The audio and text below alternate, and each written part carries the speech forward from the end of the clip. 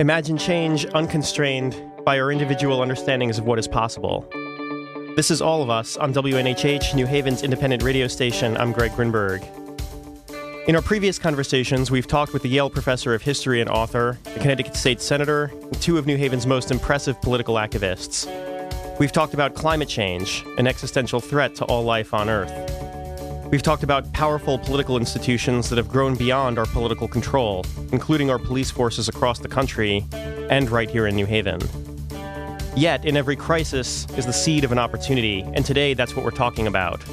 Our guest today is Matthew Nemerson, Economic Development Administrator for the City of New Haven, and before that, he was for 10 years President of the Connecticut Technology Council. We'll be talking today about economic development as a tool of economic equality, and how we can use it to much more fully become a community of ever-increasing freedom and opportunity for everyone who lives here. Matt, thank you so much for having this conversation with us today. So, Matt, today I want to just kind of start with asking you, for the listeners who don't know what you do, what does economic development within the city of New Haven actually do? Well, anybody who listens to the radio station probably reads Paul's online newspaper, so they know what I do. But I'll be happy to talk about that. The city's governments are set up in different silos, and the most important things that we do are protect people and educate people and get the snow off the ground and pick up the garbage. But behind the scenes, there's a whole range of things that happen in terms of people planning, in terms of what the future of the city is going to look like, where the roads are going to go, where the buildings are going to be, how big those buildings are. There are a lot of things that we do to make sure the buildings that go up are safe. We saw a situation in Oakland a few weeks ago where that wasn't the case.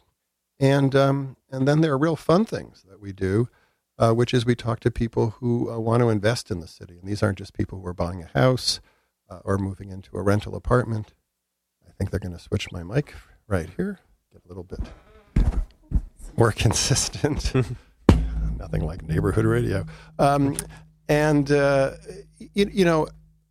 fun stuff is that there are people who travel around the world and certainly around New England and around southern Connecticut who want to make money by investing in new projects. And there are businesses that are always scouting for the best location in which to move their business to. And so that whole process of competing with other places, of trying to attract folks who are looking to build a new building, and that could be a commercial building that's going to house a business. It could be an industrial building that's going to be built specifically for a factory or some process, or trying to build housing. And housing comes in many, many different shapes and forms. It could be affordable. It could be government-sponsored so that someone at a certain income level can afford to live there. It could be market rate. Market rate apartments can be rented. They can be purchased, or they can become part of a mutual or condominium or co-op association. So it's very, very interesting. It's also interesting how my voice keeps going up and down. So I don't know what the problem here is. Let's try that. Maybe that's a little bit better. Well, what I'm told is that we need to be very intimate with the mics here. So you might want to just kind of get really up close and personal with the mic. Well, I can do that. Yeah. So just, Harry, turn down the pot a little bit. Sounds better. A little bit too hot. Okay, so all of these things are sort of the behind-the-scenes part of running a city. Clearly the safety, the education, the snow removal, all of that is what most people think about cities, and that's where most of their taxes go. But the truth is, if you're going to have new revenues coming in, you have to grow. A city is like any kind of organism. It has to keep changing, and it has to be competitive with other places, and it has to be able to get a lot of money invested in it. Now, New Haven has an advantage that many, many cities don't have, which is we have large anchor institutions. We've always had large anchor institutions. We've had huge factories. We had Winchester, we had Armstrong, we had Gantt Shirt, we had the Sargent Lock Company. Most of those are now gone. We're left, Sargent is still here. But what's happened over the last 50 years is that the small little college that we had here, which used to occupy 20, 30 acres in downtown and spread out, now is this huge multi-billion-dollar organization that is an adjunct healthcare organization, which is itself multi-billion. And so we cohabitate this space with this international organization that itself is investing hundreds and hundreds of millions of dollars a year. And it has to be managed in the same way that the people we're competing to bring their money in have to be managed. Fortunately, there's less competition for the Yale money because, they have to raise it in a different way. But, sure. But once they decide to do that, they'll spend it here. All of these things affect how jobs are created and attracted, and they affect how much we can tax all of these investments, and the relative taxation between the people who live here and the people who work here and the people who have processes here to do things, whether those processes are to educate people or those processes are to build locks or computer software or drugs or whatever. And that's the fun part. So that creates sort of this balance, this ecosystem that people look at as whether the city is healthy, growing, competitive, or not. And absolutely. So that's what we do. We do all of those kinds of things, and everything is interconnected. Workforce is interconnected with attractiveness to people who are moving jobs here. Jobs are connected to what kind of businesses can sell things to people for lunch, for dinner, or whatever. And this becomes the complexity of an urban environment. Absolutely. Absolutely. And, as a startup entrepreneur myself, I'm often asked, why are you in New Haven? Why are you not in New York or Boston or, let's get right to it, Silicon Valley? And my answer to that is that the culture here is very favorable to social enterprise. And that's what I'm trying to do.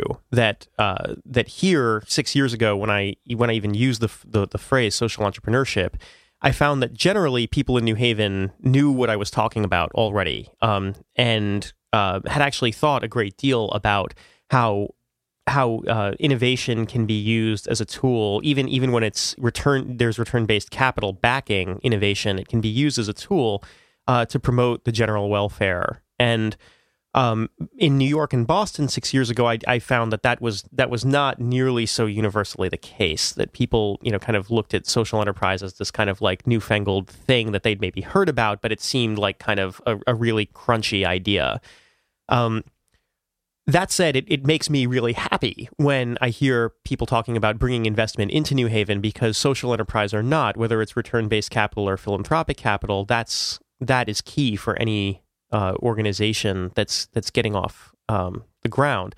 So, I'm curious to hear from you, the kinds of investments that I think that the city tends to to bring in, are the kind that you were talking about before. We're talking about real estate investments, very, very large investments in, sometimes infusions of capital into companies that have existed for a long time. But how do you see the state of entrepreneurship here in New Haven and the sort of attractiveness of New Haven as a place for that kind of capital, now and in the future, in the immediate future? Yeah, so as you know, I've been working on this for 33 years. I started at Science Park in 1983 when it was an old rifle factory, and with the dream that it could be turned into an incubator center and a center for professors at Yale, and to expand outside of the academy, and for people to sort of move here to start businesses. I think New Haven can legitimately say that it's as competitive as any place between Boston and New York. We're clearly nowhere near the same league as Boston or New York. But once you sort of get out of Brooklyn or get this side of Brookline, we think we can compete with Providence. We can compete with Hartford, Stamford. In fact, we think we're much better. And we think that there's a sort of a more nuanced ecosystem here. Now, we don't actually make investments in startup companies. We just try to create an environment that other people will do that. And so it turns out that you're a good example of it takes two things, really three things, to make this environment work. One is you have to be thinking about what is an attractive city offer to someone who wants to start up a company. So you want inexpensive space. Mm-hmm. You want there to be people around who, if you were successful enough to get going, you could hire. And you have to be able to convince people who will be investing money in your company that you've made a wise decision to be here. Absolutely. And it turns out that's the most important thing, that there are lots of people who actually want to stay where they grew up, want to stay where they went to school, want to stay in a specific town that they just happen to love. But the people who have to invest in that company and the people who will work for that company might think that that person is nuts to want to start a company there. So it takes both a lot of people who want to pick a specific place, and then it takes other people who think that was a wise decision. Right.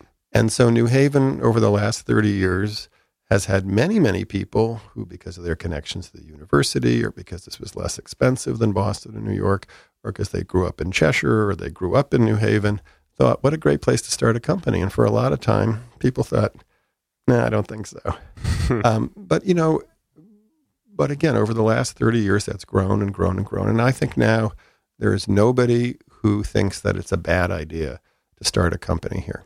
Now, occasionally, actually not infrequently, a company will get to a size where it will have to hire 50 or 100 people in a specific area of technology. And the investment community will say, there's not enough people for you to hire there, and you're not going to be able to attract that many people in a short period of time. And so we really can't invest 10 or 20 or $100 million in your company if it's going to be in New Haven, because we just can't grow quickly enough.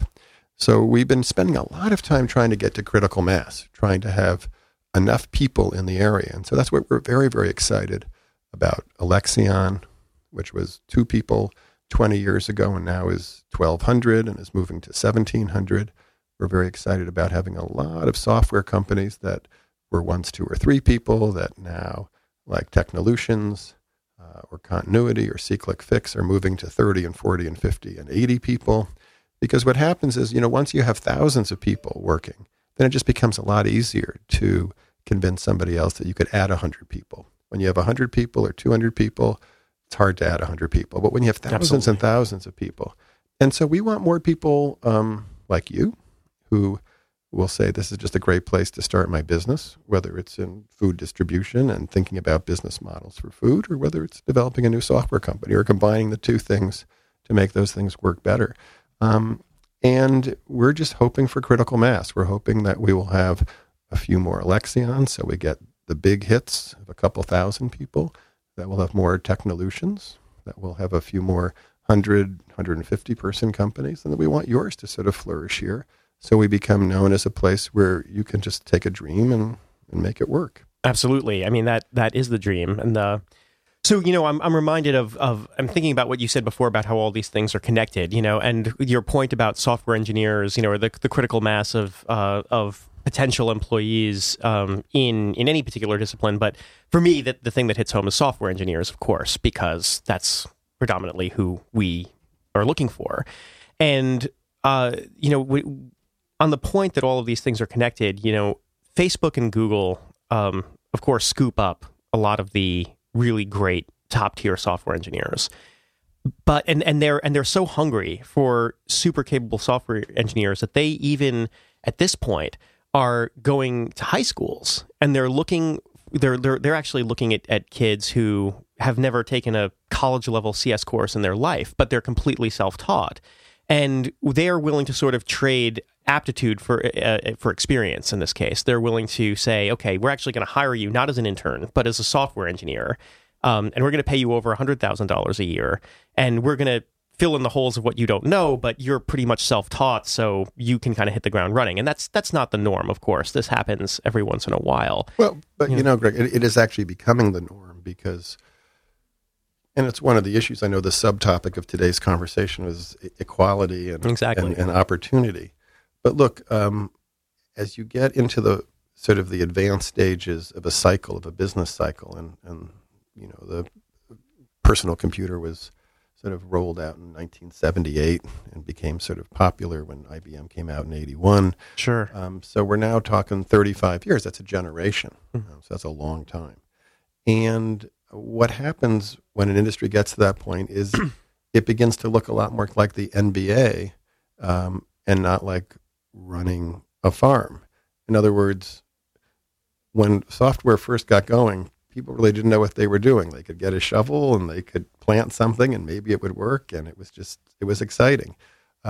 Now, software companies are looking for the 1 in 1,000 person, the 1 in 10,000 person who can move some small operation to make Google slightly more effective at selling things, or dramatically more effective than Amazon. Well, right, but as we've seen, and there have been a lot of articles. There was one in the Journal last week.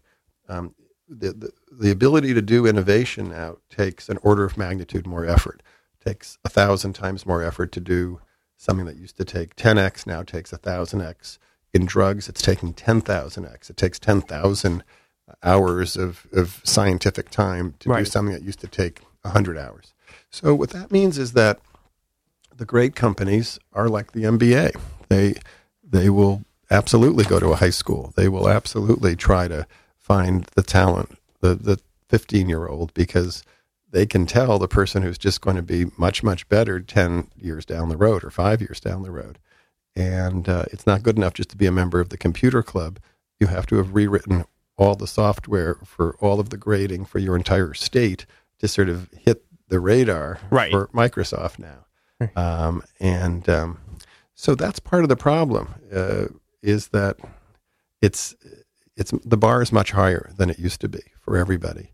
And for you to be able to compete in your business, you have to not just have a good idea, but you have to have people who have simply enormous talent to be able to convert that into something that will actually give your company valuation within the context of a Y Combinator or or Sand Hill Road, the investment community, absolutely, or the accelerator community, and so that's why getting to that critical mass is very important.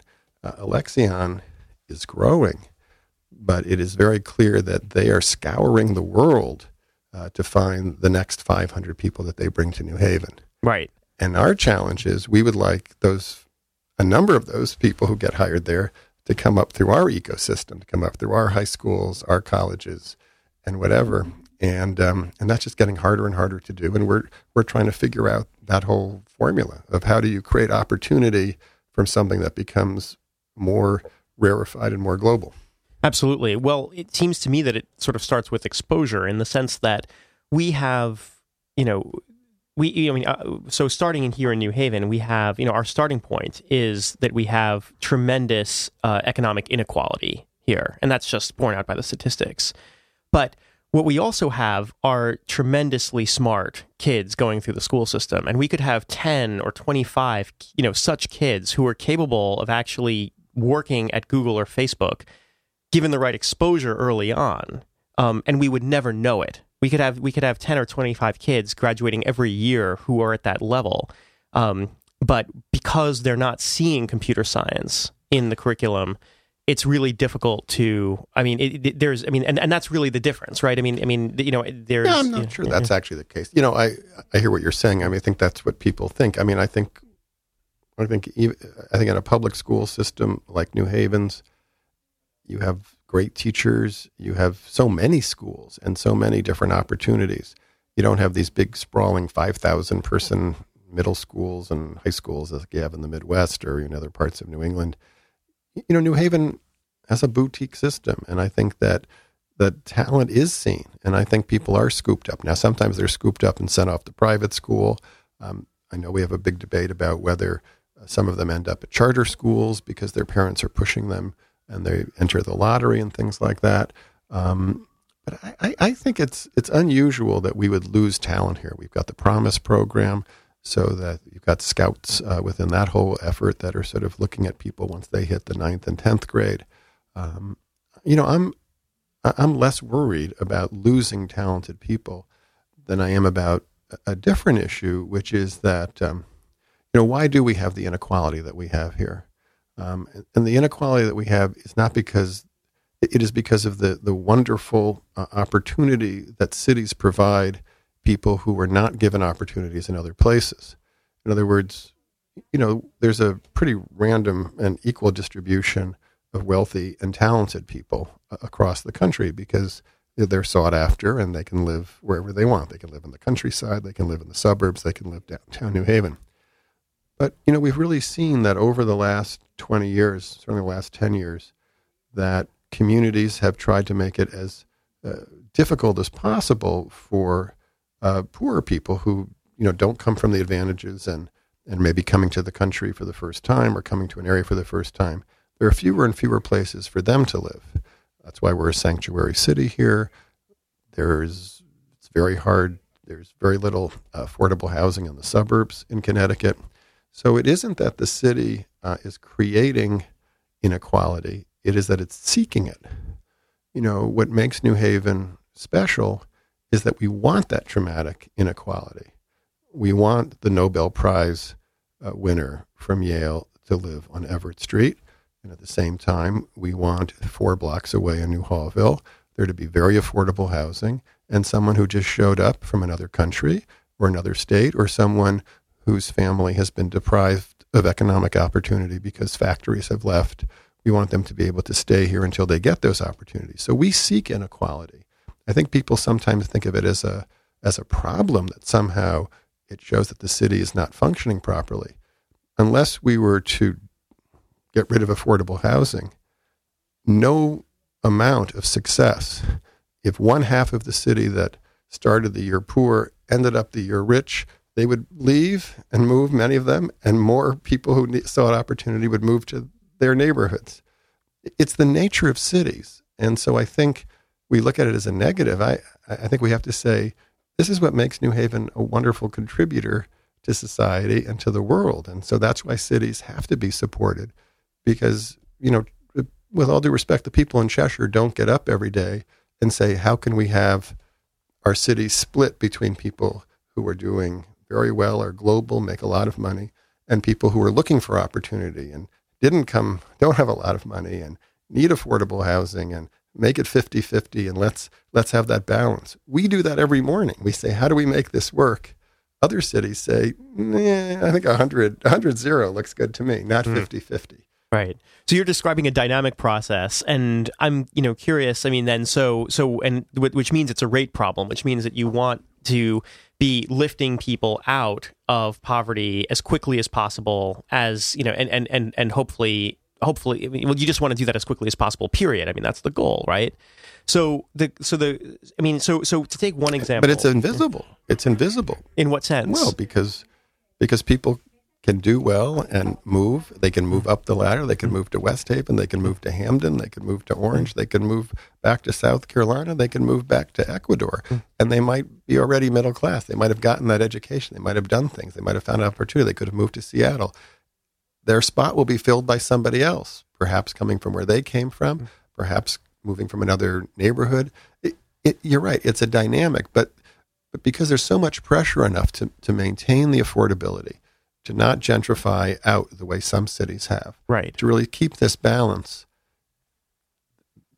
This happens because a lot of people are going to move to another city at some point. Now, some people don't. And so, there's tension within the neighborhoods as well in terms of gentrifying that goes on within the neighborhoods themselves. And these are a lot of sort of the dynamics and the ebbs and flows of cities over 50, 100 years. Right, absolutely. So as a direct employer, it seems like the city has some opportunities that I'm not sure if the city is taking advantage of, but these have been coming up in the community conversations that we've been having following the election. So one suggestion that's been brought up is having sort of preferential hiring for people who live in the city. Anytime the city is hiring, either directly or through a contractor, to all other things being equal, hire the person who lives here in the city.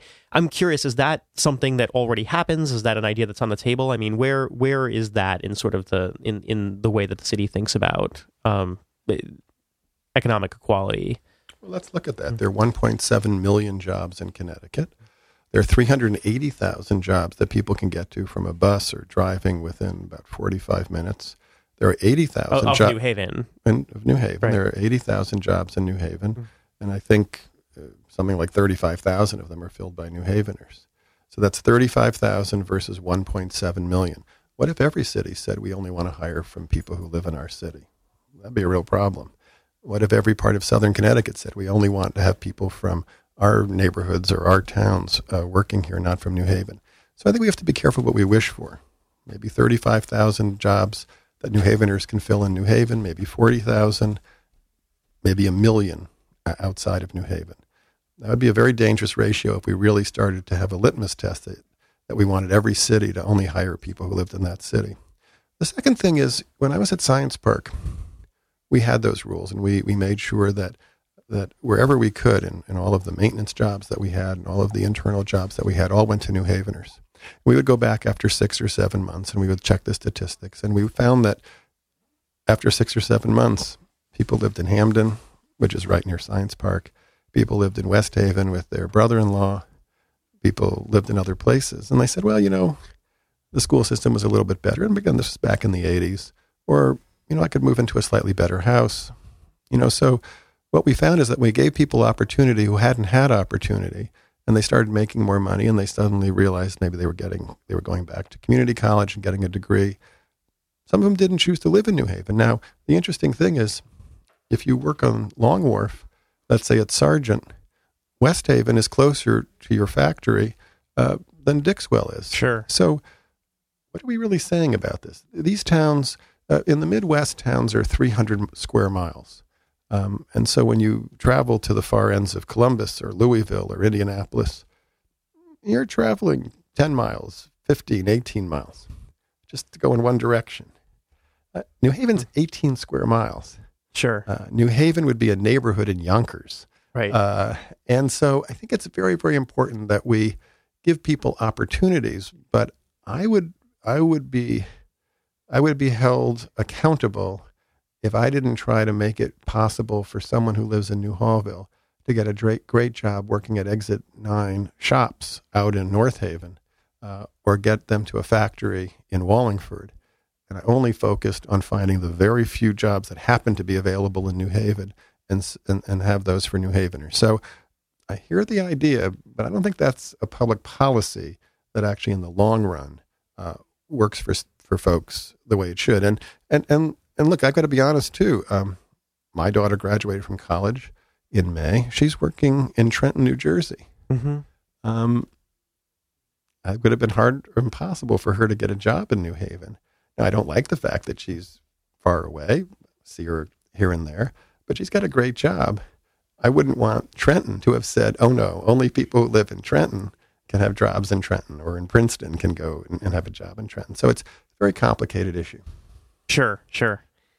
So let's also talk a little bit about, from the small business standpoint, obviously being an entrepreneur myself, I end up talking with a lot of others, and I've sort of heard the struggles. This is not a struggle that I've had personally, but it's a familiar story that I've heard a lot, which is that, and it really sort of centers around negotiating with landlords and finding a suitable space for for a rather small operation, something that's maybe a new idea, something that you want to just test it out. And I see that for our fabrication facility at Actual Food, I mean, we went to Ansonia because that's where we could find what we needed, and we could find where we had a lease that sort of checked all the boxes for us.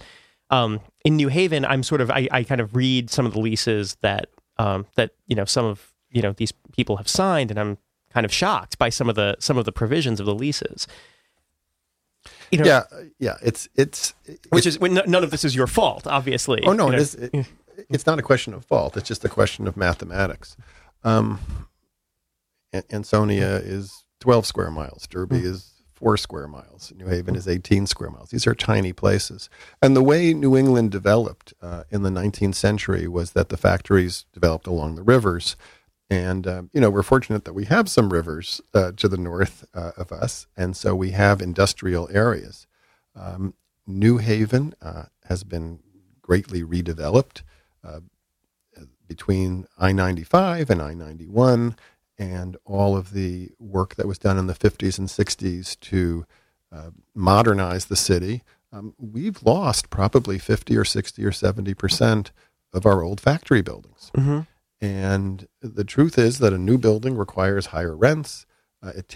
We've been moving for the last 30, 40 years in zoning and in land development to have sort of mono uses of buildings, one tenant, one kind of use. Well, that's a retail building, that's a factory building, that's a housing building. Not like in the old days when over 100 years an old brick building might change from being housing to being manufacturing to being storage, back to manufacturing, and ends up as a loft somewhere. So what we're dealing with here is trying to not destroy the great opportunities that we have to find inexpensive space by being so successful. Right. So people buy old buildings and they turn them into housing, or they turn them into storage units, or they turn them into a Yale laboratory, or they tear them down and turn them into a brand new building for the hospital, for an office building or whatever. If you go downtown New Haven, one of the most charming buildings is the Foundry building on the corner of Audubon and Whitney Avenue. We love that building. Yeah. And the streets used to be filled with buildings like that. I challenge anybody to find another building like the Foundry building, in the downtown. They don't exist anymore. They've been torn down. They became parking lots. If they didn't become parking lots, they became new office buildings or whatever. So this is what we're trying to figure out. How do we keep the charm? How do we keep the affordability and also be successful and also continue to grow and get that investment? So we're really trying to think that out. We actually hired a consultant who said, the problem with old post-industrial cities is that their success kills their ability to grow. Right. Because everybody comes in, wants to live in a loft apartment in an old foundry building. And then when they look around and they want to put their business in an old foundry building, they look around, they go, oops, there are no more. So we're really trying to think this through. How do we create affordability? We have some wonderful opportunities, I think, in Lower Chapel Street. There's some big buildings there. We're obviously always looking around Worcester Square. We have a building called the District, which is an old bus barn, which is going to be converted into a $100,000 high-tech building. There's a building across the street, which might be storage, but it also might be more affordable space. Some of these buildings are very polluted. It's very expensive to clean them up. So, we made a lot of money in old factory buildings in the 1880s, 90s, early part of the last century. But then you walk in the door, and we were just meeting with somebody today with an old building that they were about to buy. $5 million right, to clean it up. The building, under the best of circumstances, worth a couple million. Mm-hmm.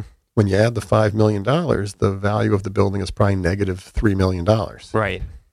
So we have to get money from the state, from the federal government. We have to put some money in.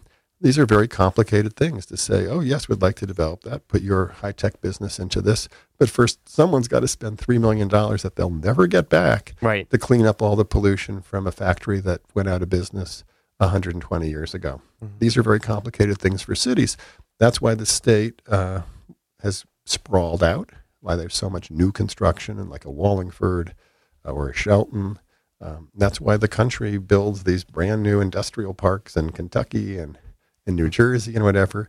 It's easier to take an old farmer's field, 100 acres, put new buildings there, put new utilities, put a road there, use up all of those amazing resources that will cost $5 million than it is to convince yourself to take an old building right, that hasn't been used for 50 years, put the $5 million there in Weehawken or in Norwalk or in New Haven, and sort of make it work. And these are conversations that we have to have.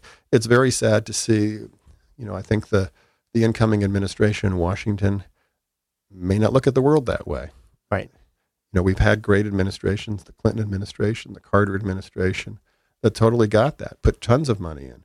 The Obama administration has put lots of money into programs, the Tiger program, urban redevelopment programs, affordable housing programs that emphasize putting money into cities. And so that's very, very important. These are really difficult decisions. And so to keep a company like yours here, there's this whole wealth of connections and different things that have to happen so that you do have that affordable space. And then someone's got to take an old office building and chop it up and make it work. Absolutely. And if you're listening on WNHH Live, we're going to be cutting over to Laveau's, and the conversation will continue on the podcast, available at SoundCloud.com. So, Matt, so yeah, your point is really well taken. That easier to start from zero than say -3 million. Right, but think about the loss to society. Think of the loss of the environment. Think of the loss of people being able to walk to work, people being able to bicycle to work, people being able to stay in their own culture without having to sort of go to sort of the soulless suburbs where they just sort of go into a big industrial park. Imagine still being able to work in a factory where some of the people speak your language, or watch the same TV shows as you. I mean, there's so much energy in culture.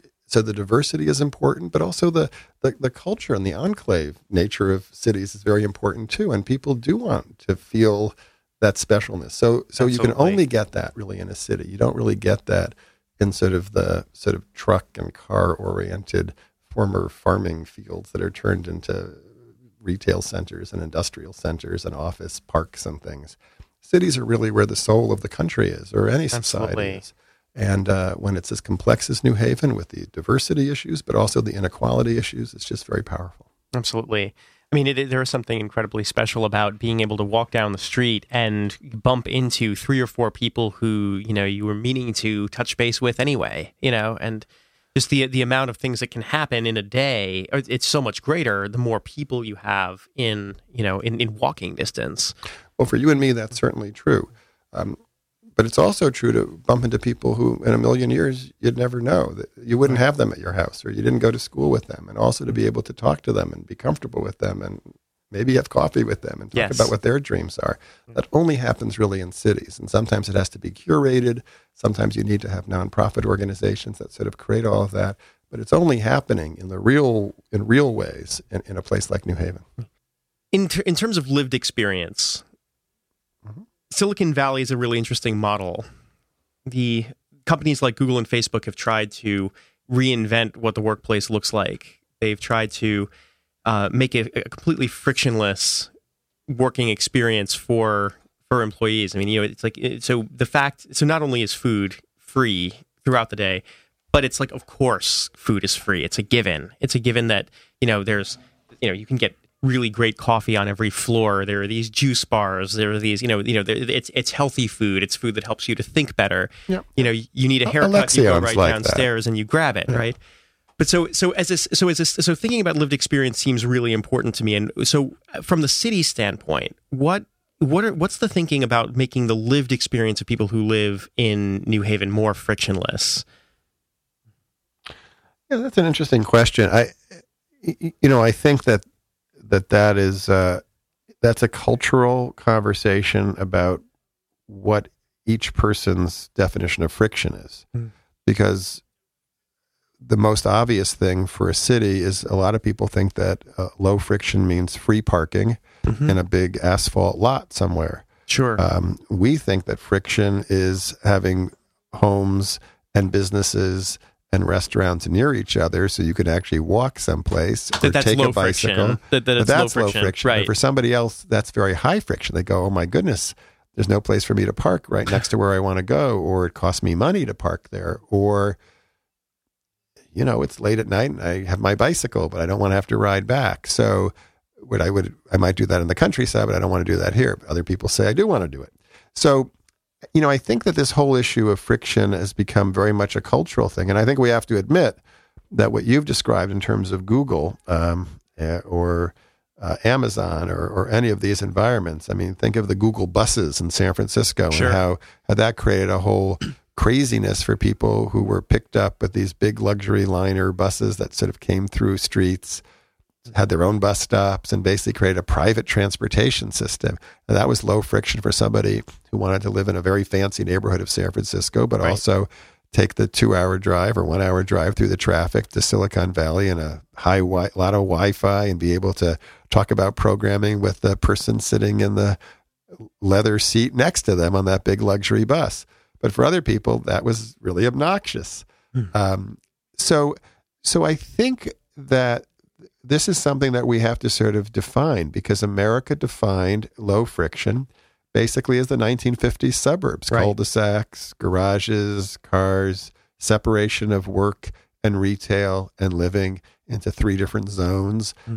Now we're trying to bring it back to really sort of 1930s standards, 1920s standards, where everything was jumbled together, where people lived on top of each other, where the bar was around the corner, and you worked, maybe you did piecework at home. Well, I mean, if you're writing software, that's sort of like what you had in a tenement on the Lower East Side, right? Yeah, absolutely. So I think we're gonna define this, and what we have decided, because we see the surveys that come in, and we see that about 50% of people say that New Haven is fabulous, inexpensive, amazingly diverse, just great things going on. And about 50% of the people say it's expensive, it's dangerous, it's dirty, it's too hard to get around, they feel scared all the time. So we realize there are 2 cultures out there. And what we have to do is make sure we get a higher percentage of the people who love cities and want to be in cities. If your goal really is to sort of have free parking and to have everything beautiful and no cigarette butts on the ground, Sure. You may not want to be in a city. So we're looking for people who actually can appreciate the fact that parking in downtown Boston is $40 a night, and it's $8 a night in New Haven, and the food's just as good. And they go, wow, what a deal. Not people who say the parking's free in Branford, and I have to pay $8 in New haven.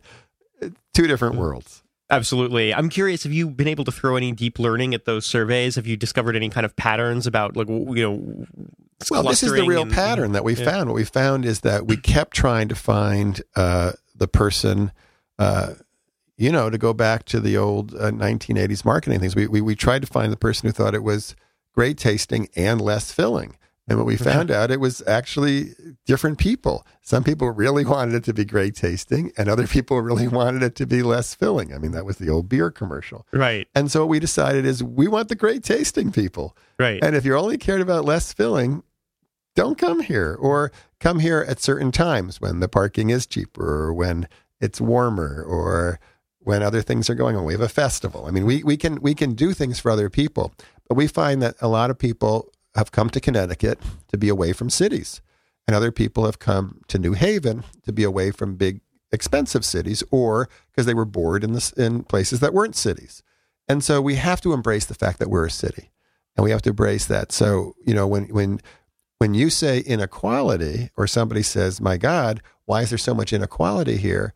And this, I'm not trying to be just polemical here, but what's wrong with having very, very wealthy people living next to people who just arrived 2 weeks ago from a foreign country looking for opportunity? And in New Haven, they can literally live 3 blocks apart from each other.